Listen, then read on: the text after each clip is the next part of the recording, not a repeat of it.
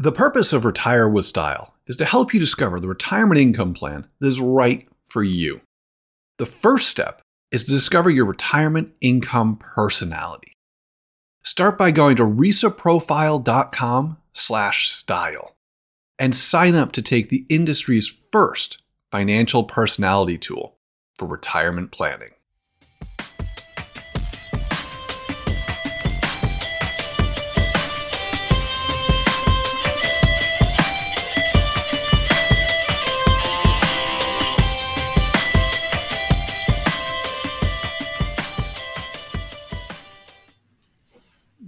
And I guess a good one to answer off this one is Jeff's question here about fixed indexed annuities. They sometimes get a bad reputation because of their fees / commissions. I like their ability to replace bonds in a portfolio. Are there specific FIAs you prefer over okay, others? Mr. Compliance. Right off the bat, unfortunately, that last part of the question, for compliance reasons, we cannot answer. I've got my chief compliance officer right here with me today. So no, we're not able to talk about specific financial products. So we can't even get into this. But generally, we can say a little bit about fixed index annuities and, using them in place of bonds and things like that, though, because that can be a useful approach. Mm-hmm, absolutely. I've done a lot of studies along these lines. So real quick, the basic idea of a fixed index annuity is you link it to some stock index like the S&P 500. It will be linked to the price returns because it's going to use, this is getting technical, but financial derivatives that don't give you a total return. They are only linked to price returns. So that means capital gains, not the dividends from the stock market index. And then you have principal protection. If the stock index is negative, you don't lose any money. If the stock index is positive, you will share in the upside, but you won't get all the stock market upside. Usually they'll have a cap. If the cap is, say, 8%, then that means if the S&P 500 is up, between 0 and 8%, you'll get whatever that is in terms of the price return. If it's up more than 8%, you're capped at 8%. But now every year you're going to get interest credited to you at somewhere between 0 and 8%. And to the extent that the stock market is up more often than not, you're going to average somewhere closer to the 8% side than the 0% side. What that number is exactly, you'd have to it would depend on what you're going to assume about stock market returns. But then you compare that to bonds. And if you have taxable bonds, you're going to be paying taxes on the interest every year. If you have bonds in an IRA, you get the same tax deferral benefit as the annuity provides. But then you look at it on an after-tax basis. Even though the index annuity is linked to a stock market index, it's not an alternative to the stock market. It sometimes gets pitched as getting stock market gains without the risk of the stock market. That's not what it is. It's potentially a bond alternative for the portfolio. And that's where, in the work that I've done, I think you absolutely can look at these as part of the asset allocation mix as a potential part of your fixed income allocation in your portfolio. And real quick, just because there was a theme here with Bob's question and now with your question here is just in terms of annuities and recommending annuities and things like that, there needs to be a broker in the purest sense of the word broker involved, because these are contracts. These are significant contracts that you're essentially signing. There's no like market, like the New York Stock Exchange, and you're buying an ETF and you put in a ticker symbol for the S&P 500, SPX, buy 1,000 shares at this price and you're done. That doesn't exist. Hence, that's why even Wade said earlier, there needs, right now, the way it is there has to be here's a good one, Bob, interlocutor. There you go. There needs to be kind of that middle person, because they're contracts. And so it's not just a matter of, hey, what are the good, and they change all the time.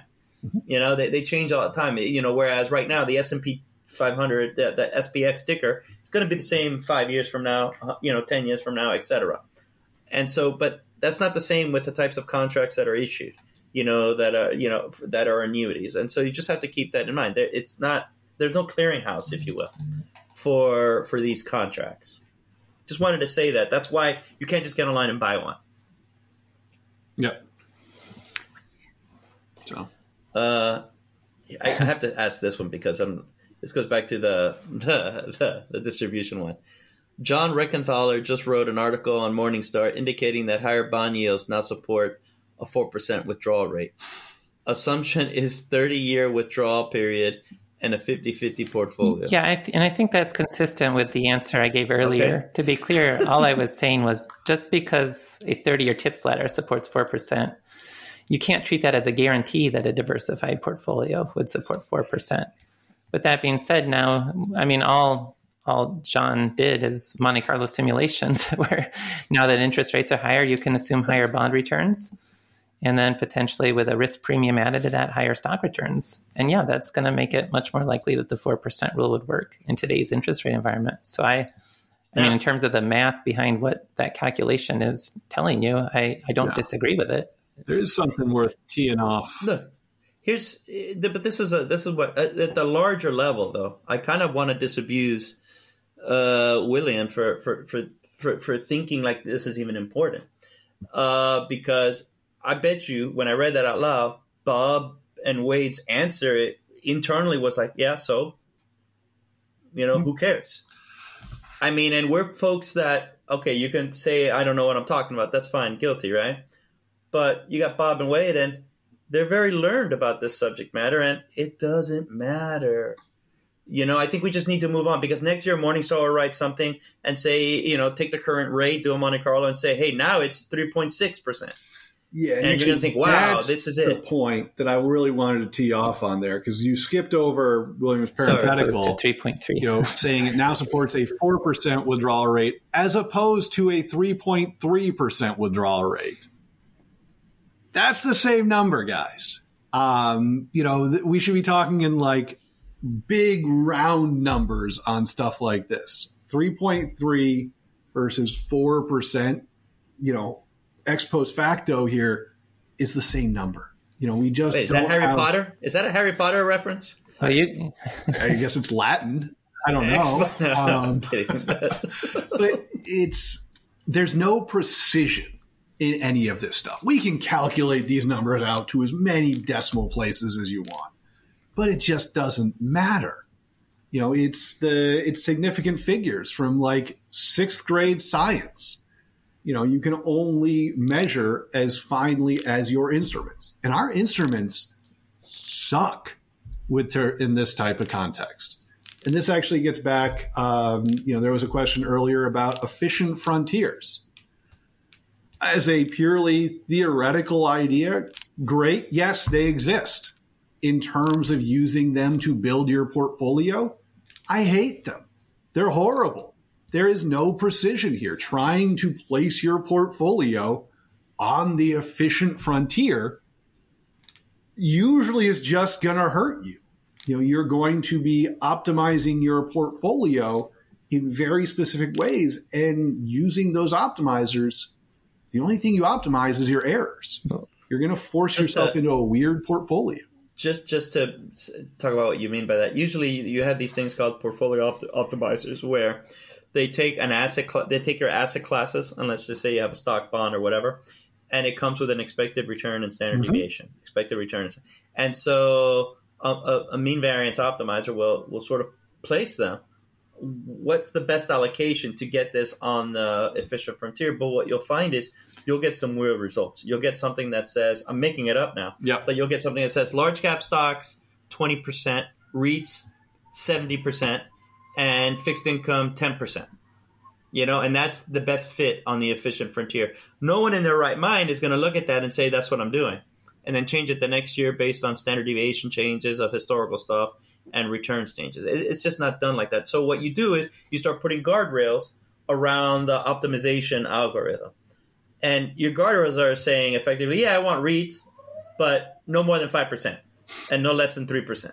I want domestic stocks, but no more than 40% and no less than 30%, something like that. So what you're effectively doing is just eyeballing it anyways, and putting some sort of thing that kind of makes sense. And so, I guess this is like a debunking Q&A to some extent.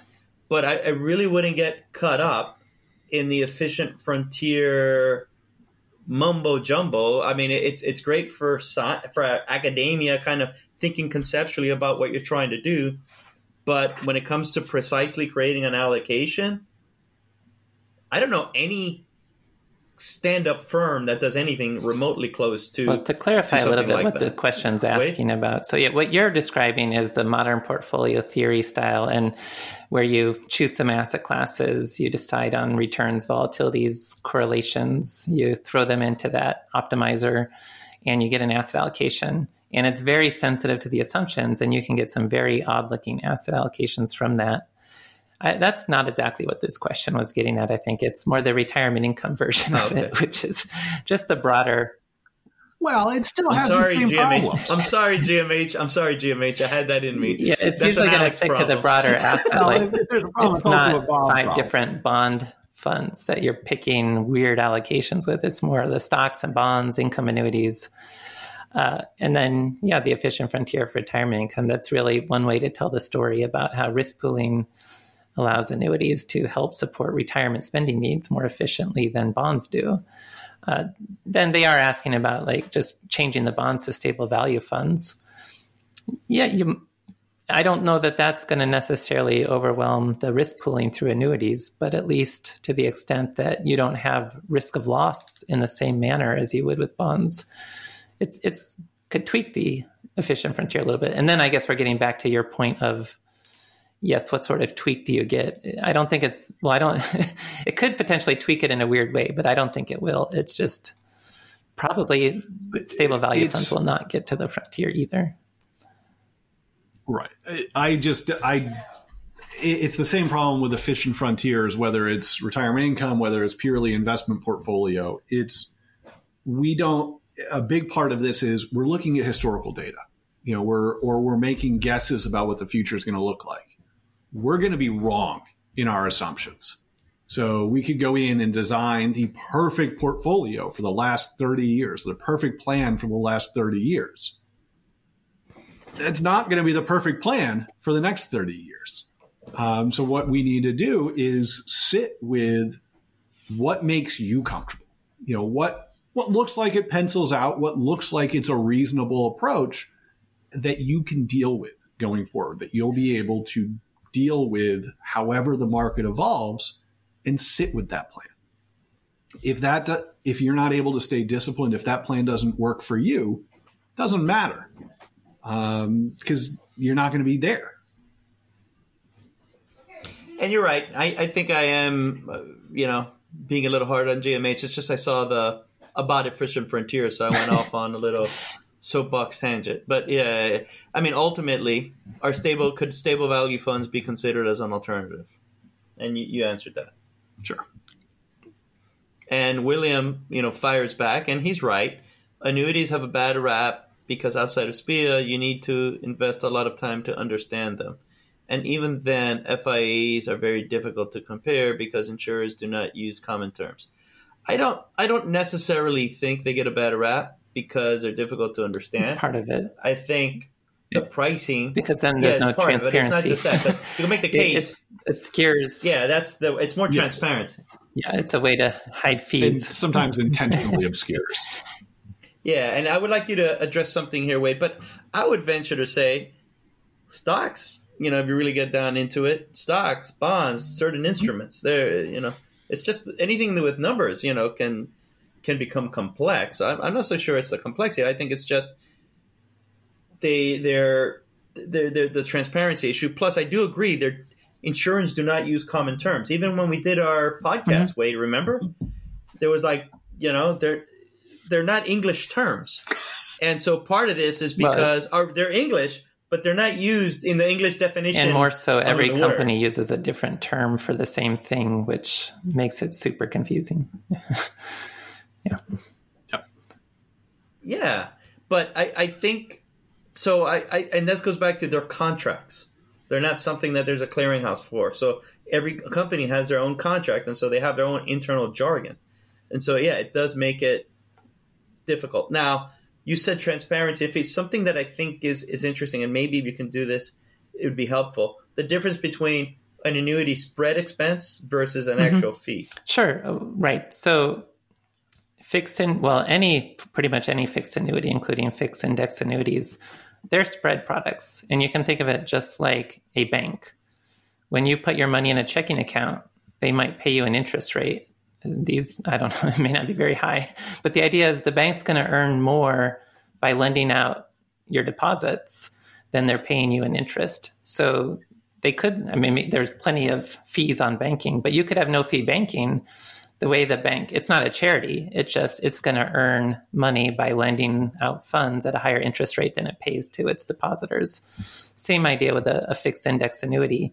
They're often marketed as not having any fees, and yes, there's no explicit fees, but the idea is there's a spread that whatever the insurance company is able to generate internally, they're going to keep part of that for themselves, and they're only going to give you part of that. And so that's where they stay in business. That's where they're able to generate revenues to maintain their company and so forth. Got it. And Karen, I got you. Feel free to reach out to us. The last thing I would like is, you're saying you're not feeling at ease with money, financial fitness, self-employed, busy, many skills, but you're now older and suddenly faced with managing parents' money, health, and death. Just if you need sort of a starting point and someone to point you in the right direction, just reach out to us personally, and we'll make sure you at least get pointed in the right direction with that. So thank you for your message. If you're looking for more personal advice, please note that our show is sponsored by McLean Asset Management. Learn more at McLeanAM.com. That's McLeanAM.com. McLean Asset Management is a wealth management firm where we help you design and implement the right retirement plan for you. Yeah, there's a lot of questions coming in. Yeah. What I'm doing, just the FYI, we're getting these on the chat. I'm kind of marking them off with a thumbs up as we get them in, so we know that we're kind of addressing them. Here's one, I just because it's out there. My family have said the only way to truly protect against a crash in the U.S., like Japan, is a brokerage in another country and invest via their currency versus an international index fund. Any thoughts? Or really something worse, like the U.S. going through what Argentina has gone through? I'll give this to Bob. The other thing I would mention here, as opposed to currencies, Bob, again, I kind of know where you're going to go with this, but how, you can buy bond funds pegged to currency, that kind of stuff, or international funds that are also pegged. But take it away. I'm not sure I'm taking it the way you're thinking there, but okay, never mind. My first take is, one, a lot of these conversations, it's really people's fears that are coming out here. And a lot of it, and I've been on kind of an inflation kick for the past couple months. A lot of those conversations are really political conversations in disguise. And I think this is probably one of those types of conversations. They're from a purely economic standpoint. If the U.S. turned into Argentina, there's nowhere to hide. That the U.S. would take the entire world economy with Robert Kiyosaki was right all along. So from that perspective, I'm not sure, getting a foreign-denominated brokerage account saves you in any meaningful way. I think it would be riskier if you're actually talking about opening brokerage accounts in foreign countries, because your opportunity to then gain access to those funds could be curtailed. Right. Now, that being said, if you are worried about, moderately catastrophic stuff happening in the U.S., you can look. Catastrophic is catastrophic. Well, moderately catastrophic here. How is that? We only lost 30 states, not 20. What the hell is that? Okay, I'm not talking in terms of that level of catastrophe. I'm talking about the S&P 500 sustaining negative returns like 2008 for a while. All right.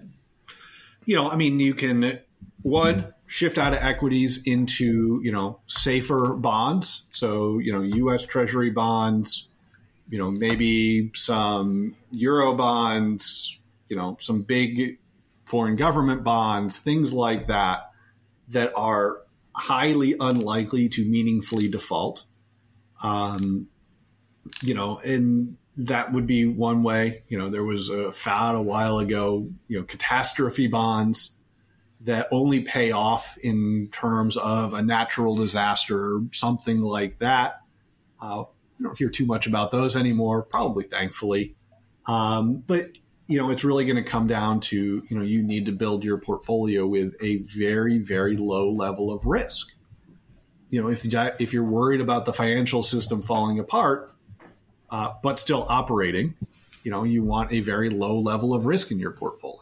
If you're worried about the financial system just falling apart, full stop, which is what the U.S. looking like Argentina means, go buy, beans and guns. Because saying that you own a gold bar or, shares of some commodity fund, if it's not on your person, doesn't mean anything.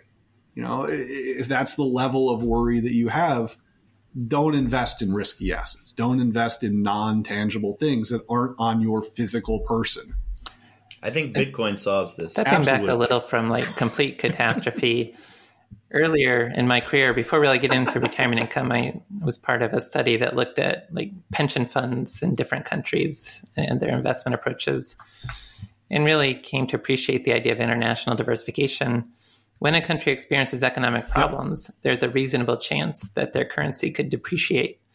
And so if you are exposed to currency risk, you have a nice natural hedge against some domestic market volatility. So I do like the idea of broader international diversification without necessarily removing the currency risk involved in that. And maybe that's one way to get at the same idea here. No. 100%. But that's something you should be doing anyway.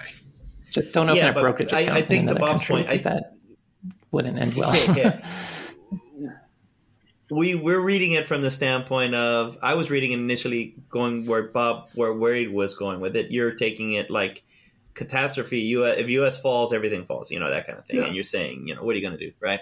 But I think Wade's right. If I'm answering this question not just as a sort of a normal catastrophe, mild catastrophe, to use your parlance. Yeah, just diversify. You should be diversifying anyways. Bob is like, you should be diversified anyways. Yeah. Regardless if there's going to be a pending catastrophe or not, because I think that's what you need to disabuse yourself on. There is going to be a catastrophe. There is going to be there's always this wall of worry. And it's largely driven because of your political proclivities. I think the way to look at it is just, you want exposure across the globe, and that will help diversify you away from anything happening, in your domestic land, if you will. I'll leave it at that. And you could do the same thing with bonds internationally. All right, Wade, you pick out some questions. Wade, I think I've been kind of dealing myself. Okay, I did see one that was about building a Social Security ladder. I'm trying to find where that one went. Yeah, we've got two Social Security bridges. That's where did it? Alan. Oh, yeah, there it is. Okay. Alan, okay, I got it. While I like the concept of building a bond ladder for a Social Security bridge, doing so would require selling equity holdings, generating substantial gains. While I have not yet modeled this in detail, my gut feel is that a total return approach might be more effective in this situation. Thoughts? And in parentheses, don't let Bob answer. Yeah, sure. So we need a scenario for this. Let's say you're 62 years old and you're retiring. You've decided to defer Social Security to 70. What that means is for these next 8 years, you're going to have a much higher distribution need from your investments. And then once Social Security starts in 8 years, you still have to probably take a distribution from your investments, but it's going to be much smaller because you're going to get a 77% inflation-adjusted increase in your Social Security by waiting for that period. So how do you fill that gap? And the issue with the total returns portfolio is that increases sequence risk. If I have to use a higher withdrawal rate for the first 8 years and then a lower withdrawal rate afterwards, I'm exposed to a lot more sequence risk. A downturn can really derail that portfolio more dramatically. So the reason why the term Social Security delay bridge exists is to try to move away from that idea of just using the diversified portfolio total returns approach to cover that much larger distribution need before Social Security starts. Now, if it does require generating a lot of taxes to build the bridge, that's certainly a consideration, but maybe as part of a tax planning situation, if you're retired and this is all long-term capital gains, you've got a pretty big runway, at least before you actually start to get into that 15% preferential income bracket. So there could be some opportunities there, but more generally as well, if you're not at the stage yet where you need to build this bridge, you could start layering it out. Oftentimes, the way we describe building a bond ladder for retirement is if you have the runway for it. If I want to have a 10-year bond ladder at the time I retire, and I'm 10 years away from retirement, each year, instead of investing in bond funds, I build a layer, buy a 10-year bond that will mature 10 years later. And then by the time I get to retirement, I now have a 10-year bond ladder in place without having to build it out all at once. And so to the extent that it's possible, you might think about something similar with how you approach building a Social Security delay bridge. Mm-hmm. Yeah, and I think that actually answers Leeward's question there at the same time about, really kind of the same question. I'm an income need matcher, more time segmented than not, and open to pull from equities versus fixed income in good market years, and also use guardrails until Social Security at 70. I mean, that's really kind of that same sort of thought process. Obviously not exactly the same, but that same sort of thought process into how to build that level of reliable income to bridge that gap into Social Security. Yeah, and it's building a lot of the different pieces that we talk about as all being part of viable strategies. Of course, we can't really comment directly on your personal situation there, but at least the building blocks are there for something that sounds reasonable. We kind of missed this from Lee just as we're knocking these out. And it seems, guys, we're going to have to probably at some point stop. We'll give it a few minutes here, but maybe this is good for like a reoccurring theme because it seems to be we have nice a lot of questions still. So we could make this a more regular thing with the blog and the podcast. I mean, this question I get, but I don't. It says, for safety first, folks, my outlay needs in the future. Think about a $30,000 roof in 10 years. Have me drawing at that time. However, I have this element of hate. I have this element of I hate the thought of the big draw. How do I reconcile? So I think this question may be if imagination. I have no idea. Well, if every 10 years you need to take out $30,000, you want to somehow amortize that and take out $3,000 every year. And behaviorally, maybe it sounds better. Put it in some CD. Right. I don't know how. It's just you can plan ahead for that. And if you're more safety first, it's back to this idea of the total return portfolio. You don't necessarily want to take that big distribution out from a total return portfolio where you have to take it that year. And if you get a bad market downturn right before that, you're taking a pretty big distribution at an inopportune time. Maybe you do layer in a fixed income holding that will mature. And if although I guess with a roof, it's kind of estimating 10 years versus knowing exactly in 10 years that you need to replace it. But layering in some sort of bond holding to do that so that you're not as exposed to a big distribution all in one year. Yeah. And I think this really comes down to, you need to make sure you have a big enough pool of reserves. Those reserve assets that are not earmarked to specific spending and usually not in, substantially risky assets. They might be in, short-term bonds or something, but they're not in the stock market type of thing. Yeah. And this is where the RISA could be helpful to help determine true versus technical liquidity and identifying a strategy that may be more tailor-made for Lee. But I do agree. I mean, if you're having trouble cutting a check for $30,000 and that could sort of dent your distribution, especially if in year 8 the market goes to hell in a handbasket and you have to take a distribution, then just do it over time and put it in some interest-bearing account that matures at that set Yeah, time. it could be used for like a quasi buffer asset where you do have some reserve asset that if markets are doing fine in 10 years, you'll take the distribution from your portfolio, but you've got a backup where if you know you need to take that distribution, you have some other resource. We need like a Dave Ramsey chat GPT.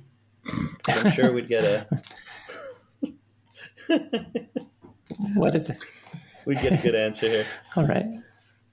All right. So we got here. You want me to continue here? There's do you agree that the benefits of using an FIA versus a bond portfolio is that the FIAs have no interest rate risk, credit risk, market risk, and risk of depletion in terms of outliving your income?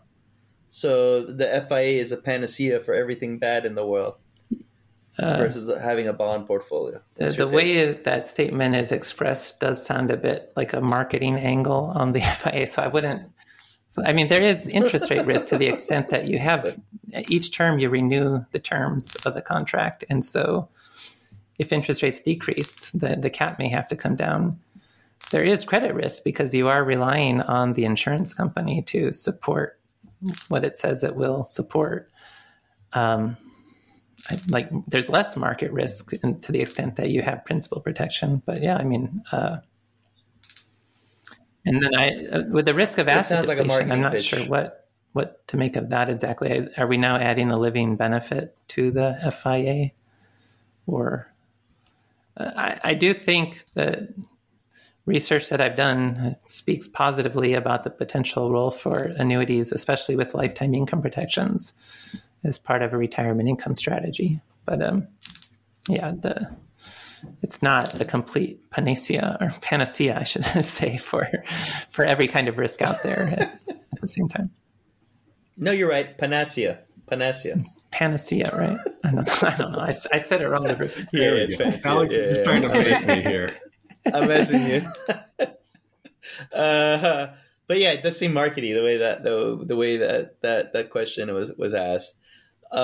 William's giving you props, Wade, for it's a lack of transparency about annuities. Yeah, I agree. It is unfortunate because I think many people just walk because they don't even bother. It's just one of these mental shortcuts that you take. Annuities bad, markets are good, and they move on. And that's actually quite unfortunate because, as we've seen with ERISA, look, 2/3 of the people want some role of contractual income for retirement income.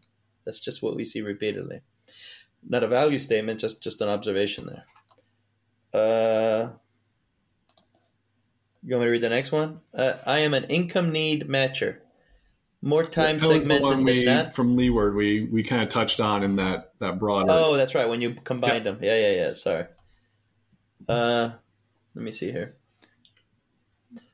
Thoughts on using? Okay, we thought about this earlier. It came up in a write-in question too. Thoughts on using bond funds with different durations to use instead of bond ladders. Pros and cons, and how does distribution yield and reinvestment risk play into this?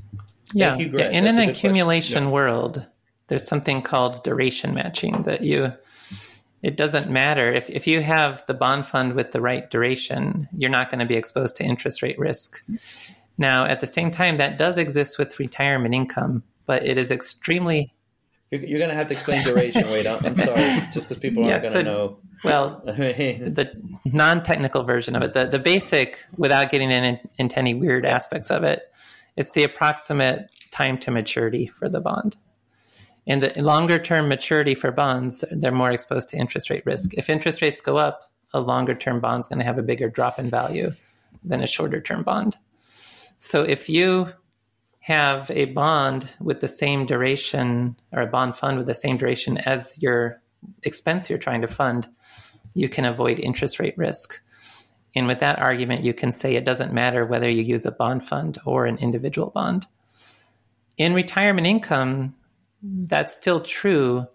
It's just the duration of your liability in retirement gets a lot more complicated. And so it's much more difficult to use bond funds without creating interest rate risk for yourself. It's not impossible. And there are a few commercial enterprises that have developed solutions, but they're uncommon because it is so complicated. And that's why I think it's much easier to think about bond funds instead of somehow duration matching your bond funds when we talk about generating income in those short-term buckets. Yeah. No, I mean, the way to think about it is generally the bond funds are going to be in part of your risky asset as just part of your investments. You use them to moderate, the level of risk in your portfolio. Individual bonds are more on the reliable income side. The one complication, we always get this one, is those defined maturity bond funds, where it will be a fund that will own only bonds maturing in 2027, to pick a year. And those because they want to do the work for you. They want to do the work exactly. For you. They just figure, we'll just buy them ourselves in the open market, as opposed to you needing to do that. And you buy it in the ticker symbol, and you're home. Right. And those can be useful tools if you're building a bond ladder or matching specific spending or something like that.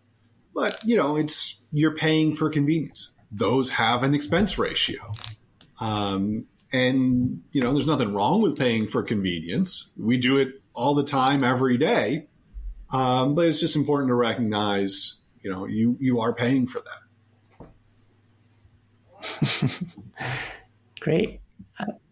Yep. So maybe we'll wrap it up with answer, one more question from Karen. It is a complicated question, but so with my book and probably the best kind of starting book to think about would be the Retirement Planning Guidebook. But is it appropriate for beginners in terms of using it for a book club, because the members of that club have so many retirement or financial questions?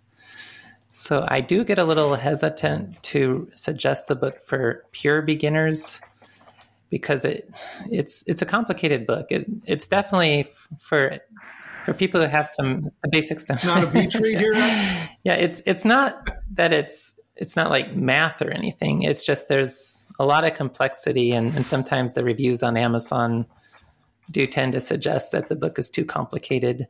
So I'd be a little hesitant to suggest it for pure beginners. However, if there is somebody who can guide the book club and who is able to answer questions or make sense of what everyone's reading, it could be possible. It's just, I don't know of a better option to suggest, but at the same time, I wouldn't want you to have everyone get the book for the book club and then everyone just tells you that they can't understand anything the book's talking about. So that would be my only caveat. The way I would think about it here is the book is not a book to read from the first page to the last page in a sitting. It's a resource handbook. Guidebook. Better said, hence the title. To me, it's what you put on the shelf and you go back to when you're like, oh, let me I have Social Security in my head. Let me see what the state of play is. Or I'm thinking about long-term care. Let me see what the state of play is. That kind of thing. That's really what it gets at. So I don't, to read that from cover to cover takes tenacity, takes tenacity, takes ambition, and takes Visine. It's one of those things that, no, it's just, it is what it is, right? You'd get more out of it, I think, if you read the first, as a book club, read the first chapter. Or the last chapter. Take the Risa, and then discuss. Or the last chapter, you're right. Or the last chapter, take the Risa and discuss that experience. And then you have the book. And if it's something that you do decide to do as a book club, let us know. We'd love to help you out. We think it's kind of fun. Yeah. Right. And with that being said, I think we probably should wrap things up for the day. But we've gotten so many great questions, and I don't think we did answer most of the ones that came in live. Maybe not all of them. Something might have snuck through the cracks there. We still had some questions too that came in beforehand. So we should do this on a more regular basis. I think it's a great opportunity to interact with everyone. And thank you for listening for 100 episodes, or if we end up putting this into 2, now it's episode 101 as well. So thanks everyone for being part of Retire with Style. Thank you, Bob, for joining us today. Thanks to Bree and Amber for all the work you do behind the scenes. And thank you to you as well, Alex, for being a great co-host. Wait, no, the thanks goes to you. You just make it easy. You make my job so easy. I just say, Wade, and off you go. All right. All right, everyone. Thank you so much. To 100 more. That's right. Wade? Well, that didn't sound right. I said like white Wade. like right Wade. I can't even say it alliteration-wise. Correct, You are Wade? correct, sir. Thank you. And Robert, any parting words? No, I'm really glad I was wrong, and we kept at it, and like you said, to 100 more. Yeah. YouTube channel. That's right. All right, everyone. Thank you so much. Wade and Alex are both principals in McLean Asset Management and retirement researcher. Both are SEC registered investment advisors located in Tysons, Virginia. The opinions expressed in this program are for general informational and educational purposes only and are not intended to provide specific advice or recommendations for any individual or on any specific securities. To determine which investments may be appropriate for you, consult your financial advisor. All investing comes with a risk, including risk of loss. Past performance does not guarantee future results.